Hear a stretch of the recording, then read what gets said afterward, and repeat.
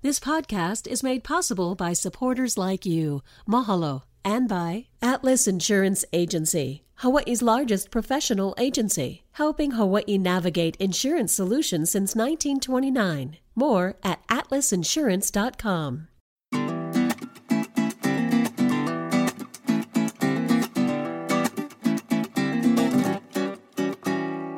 Aloha mai kako. Welcome to a new episode of What School You Went. Start every conversation with that question. I'm Ron Mizutani. And today we're going to be wrapping up our October spooktacular stories. And very grateful that we've been able to sit down and talk story and share with Lopaka, Kapanui. You know, there are several forgotten cemeteries across Hawaii that are no longer tended to or even visited. This story is about a cemetery that does not exist even on paper, yet it is haunted. We're talking about the Puʻuiki Cemetery in Waialua on Oahu's North Shore. I want to welcome back my good friend Lopaka Kapanui. Lopaka grew up around old Hawaiian legends and stories from his ohana, and he's been mentored by one of the greatest in Glen Grant. And today he shares his mana'o and all that he's been taught willingly to those wanting to learn. Because not everybody hear these stories. Yeah. Lopaka. And before we get any further, I want to ask, if you don't mind, we've had a month full of stories of our places, people. If you could share your gratitude to those that have been in the room with us, and and also the thanking them of allowing us to share mana'o. Oh, you know.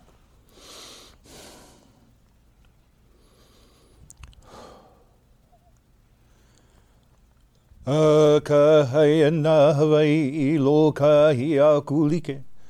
Olu kamana o ha'a kou kulana. Ho nui alana kila. Aloha mai ana Hawaii o ke aloha no kau mea nui. E o mai ana Hawaii nā pua nā lei. Nā mamoe. Ala mai ka la hui laula kaulana. O mai ka lehu, ha'a heo oia nā Hawaii, aloha e. Aloha. Thank you, Lopaka. Mahalo nui. And I know that you take great care in sharing these stories and understanding the responsibility that it has with you, the kuleana, to be correct and to be pono, but also to make sure that we are respectful to those who come before us and are still with us. And to raise the vibration in the area to make everything more positive. Correct. Yeah. Let's keep it positive. I like positive. But, sometimes we gotta learn about our history to know where we're going. And here's one that this one intrigues me. Because if you read about the old cemetery in Waialua, might look just like an ordinary cemetery to those who pass by. But there's something very special going on in there. We're talking about the Puʻuiki Cemetery. Tell me about the Puʻuiki Cemetery. What's going on? The little mound. What's funny about that cemetery is Nanette Napoleon was the one who told me that technically the cemetery does not exist because it's not on the records. And I remember telling her, but I've physically been in that place. And she goes, that's just, how those things went back then. Apparently there's a large Korean contingency in and around that cemetery. And going there before, I can physically see the Korean side of the cemetery. And I didn't realize there was such a large Korean community in the area. And what's, to me, unique about the Korean people is not just the wonderful K-dramas, which make me yell at the TV screen all the time, and the great food. But when I ask Korean people, about their superstitions, and these normally turn out to be the Korean persons who are like our age and older, they refuse to say anything. Like they won't share. And so, I understand that. What's funny about that section of the cemetery is I used to have a ghost tour that went out to Waialua. So we would stop at Kukani Local first to pay our respects to the area, to ask permission to go further. And then we would go to the old Hongwanji that has some stories attached to it. And then we would conclude at the Puʻuiki Cemetery.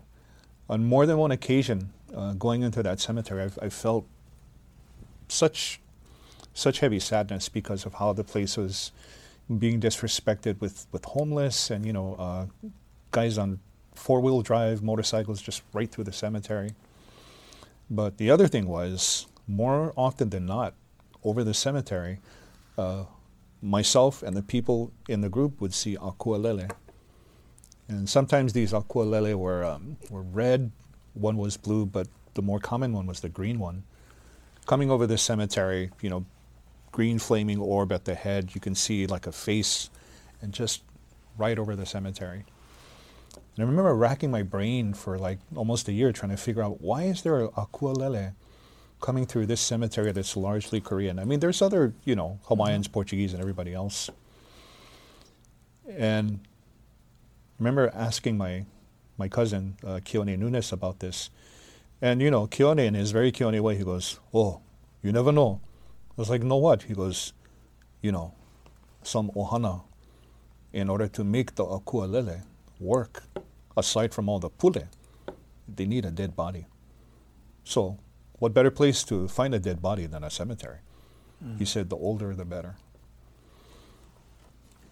And that's where that was part. That was plantation life back then. Plantation life. Thus, you have all the different ethnicities. In Waialua was definitely plantation family members who worked in the fields, who died tragically or got sick. Because back then, even no such thing as that kind of health care that we have today. So people died, and tough lifestyle too. Yeah. My Schumacher side on Kauai at Hanamaulu plantation lifestyle. My oma and my opa.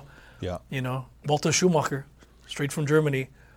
They had a tough life.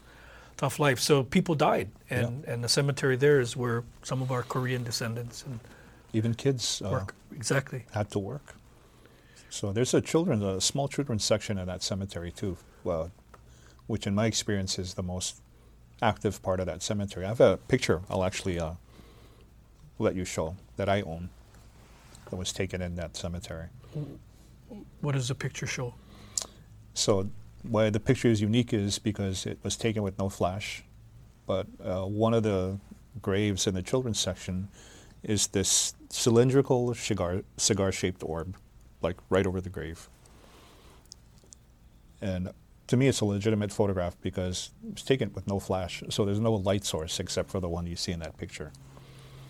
Okay, I look forward to seeing that sort of. You know what? Hey, Lopaka, there are those who have seen orbs. Yeah, I see them.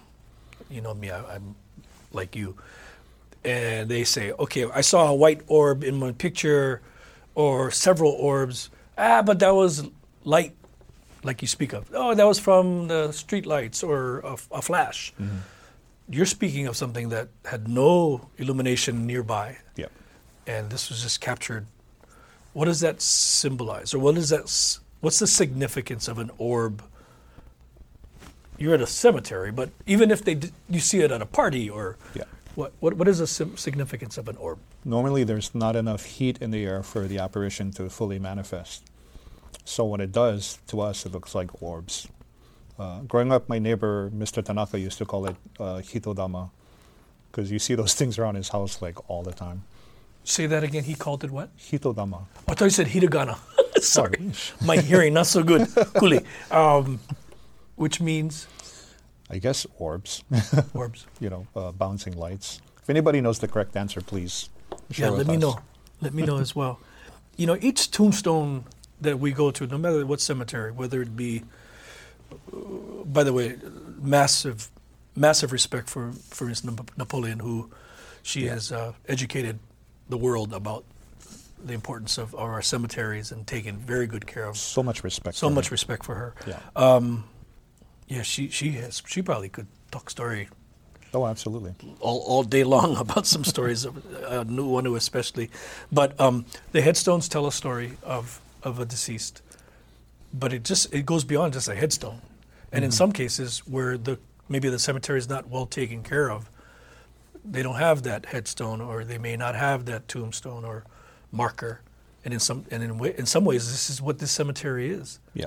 Right. I mean, it's not many markers there, not many, signs of that it exists. And if it's not even on the papers, but boy, it's there. Yeah. In the children's section, there's one very strange headstone. It's sort of kind of like kapakahi, sticking out of the ground. And the birth date for that baby is, I want to say, 1925. But his date of passing is 1915. And so I always thought, maybe the guy who was carving out the headstone got it backwards. And I forget this person's name. Maybe I forgot because it shouldn't be mentioned. But I mentioned this fact to this person. The person said, no, it's correct. I was like, you sure they never make them backwards? Like the guy was a little bit ona or drunk. He goes, no, it's correct.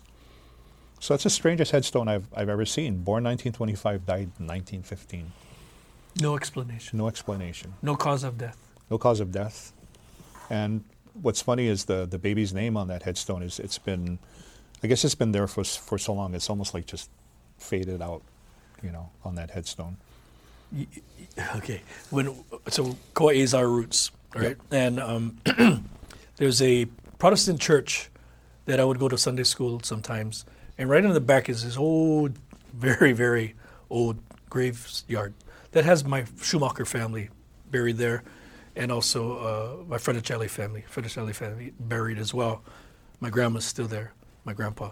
But on the other side is where all the Germans were. The German family was buried, including my Opa Walter and my grandma Abigail. But one of the stones reads just baby Schumacher. So either stillborn or just young, but no birth date, no date of death. Just said baby Schumacher. And I would always ask my grandma before she passed, how come that one doesn't have a name? Or what's the story there? And no one could ever share why. But it has the baby has a tombstone. So when you talk about that, our keiki, and in this case there is a keiki area, correct? Yeah. In the Wailua Children's Cemetery, is I think what they call it. Our keiki is when we lose keiki, it's heavy. Yeah. Why is that? Because our keiki is a DNA manifestation of ourself. So it's a part of who we are, our perpetuation, our immortality through this keiki. And so when you lose a baby, you lose a part of your, not only physical makeup, but a part of your soul. A part of your future dies with that keiki. And you never really get over it. There's all this psychotherapy and all this stuff online that, supposedly will help you with it, but it stays with you. So you never get over it, but you learn to deal with it is not the right term. You learn to acknowledge that event is a part of your physical makeup, your spiritual makeup. But you lost a part of your future. Yeah. In that as well. Why are when we talk about those who understand or keen of their ability to see, recognize, and be aware, and not everybody has that, and I call it a gift. Why do our pets and why do our kikis often see what we as adults sometimes don't see? That's because at some point in our life, in the transition into becoming an adult, we're so much in a hurry to be grown up that kind of like how they say once you lose that last baby teeth, you also lose your second sight. But a lot of times, as I said, because we're in a rush to grow up and move on to the adult world, we suddenly forget about that part of ourselves. And some of us take it with us into adulthood and still see and hear, like, you and me, and others don't. And they sort of walk around in life unaware. And when you're walking around unaware, you also lose the connections to your foundation, that gave you this spiritual sustenance. Can you take it away from somebody? You can. You definitely can. Definitely. You as an adult can suppress or take that away from a child Yes. if you're not aware of what you're doing. Yeah. Yeah. If you can help me articulate that, because I know of folks who say, especially if a keiki sees something, Yeah. oh, he's just being silly, or stop it. No, but most times the connection with a keiki that's having an experience or sees is a pleasant one. Mm-hmm. It's usually positive. Now, if it's a scary one, that's different. But if they see something positive or happiness, I was taught as a youngster, don't take that away. My older sister had the ability to see a person as they would look in the casket. And it became a problem for her, like at work, in her daily life. So our uncle Tom Niso, the Niihau family, over the phone had my sister come on the phone, and he did the pulley, and he took it away. So she wouldn't have to experience that. That's a heavy burden. Yeah. Yeah. That's a good way of an example of a positive way of removing that. Yeah. For the children, though, you don't want to take that away, because we need that connection. And I think, as in the case of, in my sister's case, I'm sorry, if someone had sat down with her and explained to her what was going on, why she was seeing these things, and then on top of that was supportive, physically, emotionally, spiritually, I believe she would have been able to live with it, understanding it. And so I meet a lot of people who come up to me and say, I have psychometry, I have clairvoyance, clairaudient, I can see, hear, feel, ESP, telepathy. And a lot of times right after telling me that, they also tell me, but my family really, really made me feel so bad that, I checked myself into a mental facility. My parents made me feel horrible about being able to read people's minds, so now I'm a substance abuser. And a couple of people have also said, my husband doesn't understand, so started to abuse me. I can understand that. So, because of the non-believers, yeah. Absolutely. Or just the people who don't understand. And so there's people walking around today, substance abusers, mental facilities, have these gifts, but no support. Mm-hmm. So what's most important is when you perceive that your keiki can perceive to support, and be positive and nurturing, instead of throwing the book at you, you get out of here, you're the devil, I don't want you in my house. Yeah. Because that's happened too. A young man who could read minds, his mother disowned him after she took him to this church to get an exorcism, and it didn't take. Like he's possessed. Yeah, kicked him out, disowned him. Yeah. It's not a matter of being possessed. It's a gift that comes with a lot of responsibility. I talked about pets too, because my dog Maururu. So we named him Maururu, which in Tahitian, it means thanks, like to give thanks. So I don't know why, but I said Maururu. That's going to be his name. That dog, and I've had many dogs, that dog can see. He's constantly, and I know it's something, and my wife believes too. So we always ask him, like he can be looking upstairs from downstairs, out of nowhere. Who's that, Maururu? And he'll just stare, and there's nobody there, or at least we cannot see. Yeah. So pets can see. Yeah. You believe? My dogs do that. The first thing I say is, stop it! Yeah, but when they bark and there's nobody there, I call him Penelope. Yeah. When they start barking and I open the door, Penelope, nobody there. Yeah. But somebody's there. Right? Oh yeah, absolutely. Yeah. Pets have the perception. Yeah. And why is that? Why are animals that keen to that? Because they have that one thing that human beings don't, and that's that extra little element of perception. Mm-hmm. And there's instances where a person's pet has died and the pet's spirit has come back. So pets are very keen, very sharp. Mm-hmm. So normally, if you are not inclined to do a blessing at a place where you're moving into or working at, bring your pet. Yeah. Let them walk around.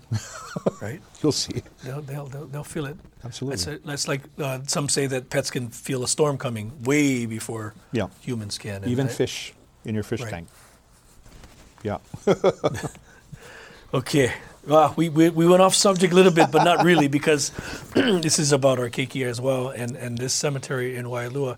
Has there been an effort, though, to better maintain that space in the recent years? As I understand, the community is doing a great job of cleanup. And at one point, I forget the name of the group of Korean people that went and malama that cemetery, and they were surprised that other people came from the community to help them. Because it's about malama, it's about aloha. The access to the cemetery is you have to drive through one part of the neighborhood, get to the end of the street, and park, and then walk in. And then on this side, there's another entrance that comes this way. And I remember nights going there, parking the bus, and police just out of nowhere, all of a sudden show up. I'm cool. I'm not panicking at all. And the one officer comes, just like, bro, what you guys doing? He's like, oh, we can tell ghost stories. Oh, okay. Bye-bye. They take off. It's funny. Yeah, I don't want to be a part of that. But in that particular cemetery, you have the Korean, those who worked in the fields and plantation life, rather. You have the Hawaiians. You have Catholic references. You have Japanese. I mean, it's like a community in that cemetery. So there's a lot of mana. There's a lot of, presence there. And we need to take care of our places that we say aloha to our family and friends. There are others out there that, sadly are not taken care of. And I know that others have stepped up. There's one in Pro City that now people are actually making an effort to take care of, which in the years past, homeless people would go there, knock over tombstones, and not understand that. But I'm happy to hear that if that is the true, that Puʻuiki Cemetery is being well taken care of now. That's a positive. This Vietnam veteran that used to hang around the haunts, Doug Lam, he died of a heart attack a week after Glenn Grant died at the Honolulu Museum of Art. And Doug told us when he was a kid, he would go with his parents to Puʻuiki Cemetery, and they would make offerings, sometimes, bring the bao and, the fruits and stuff like that. And Doug said, one day at this one grave, they bought kona oranges, put it in a nice pile. And he said, my parents just praying, and back then practically everybody could speak Hawaiian. He said they're praying, and he's looking like this, and the parents like this praying. And he said, real quick, he just, it's like this, peeled the orange real quick and ate them. And he said the thing was rotten. It's tasted like the whole thing inside had died. And so the parents saw what he was doing, and they never gave him lickings. But afterwards, he said on the drive home, they told him, when you offer food to the ancestors, the mana of that food is for the ancestors. They take it first. He said, we eat after. So that's why the thing would taste all rotten, because it's not for us. Lesson learned. Yeah, I never forgot that. Oh, I would never touch anything like that. Anything, even if we go and bottle Heineken on the gravesite, we'll walk right on by. Hey, Lopaka, again, thank you so much for spending the entire month of October with us. I really appreciate it. We love talking story with you. I could talk story with you all day long. I will ask you back. I'll be back. I appreciate that very much, my friend. Be safe, be well, and take care of yourself and your ohana. Mahalo. My aloha to your wife, please. And your kolohe boys. Yes. On the island of Kauai. Mahalo nui for joining us, folks. Join us next time, another episode of What's Skuyu Wet. Until then, ahui ho. What's Skuyu Wet is a PBS Hawaii production. Music by Taimane Gardner. If you enjoyed this episode, let us know on Facebook, Instagram, and Twitter, and tell your friends. You can find us on pbshawaii.org and everywhere you get your podcasts.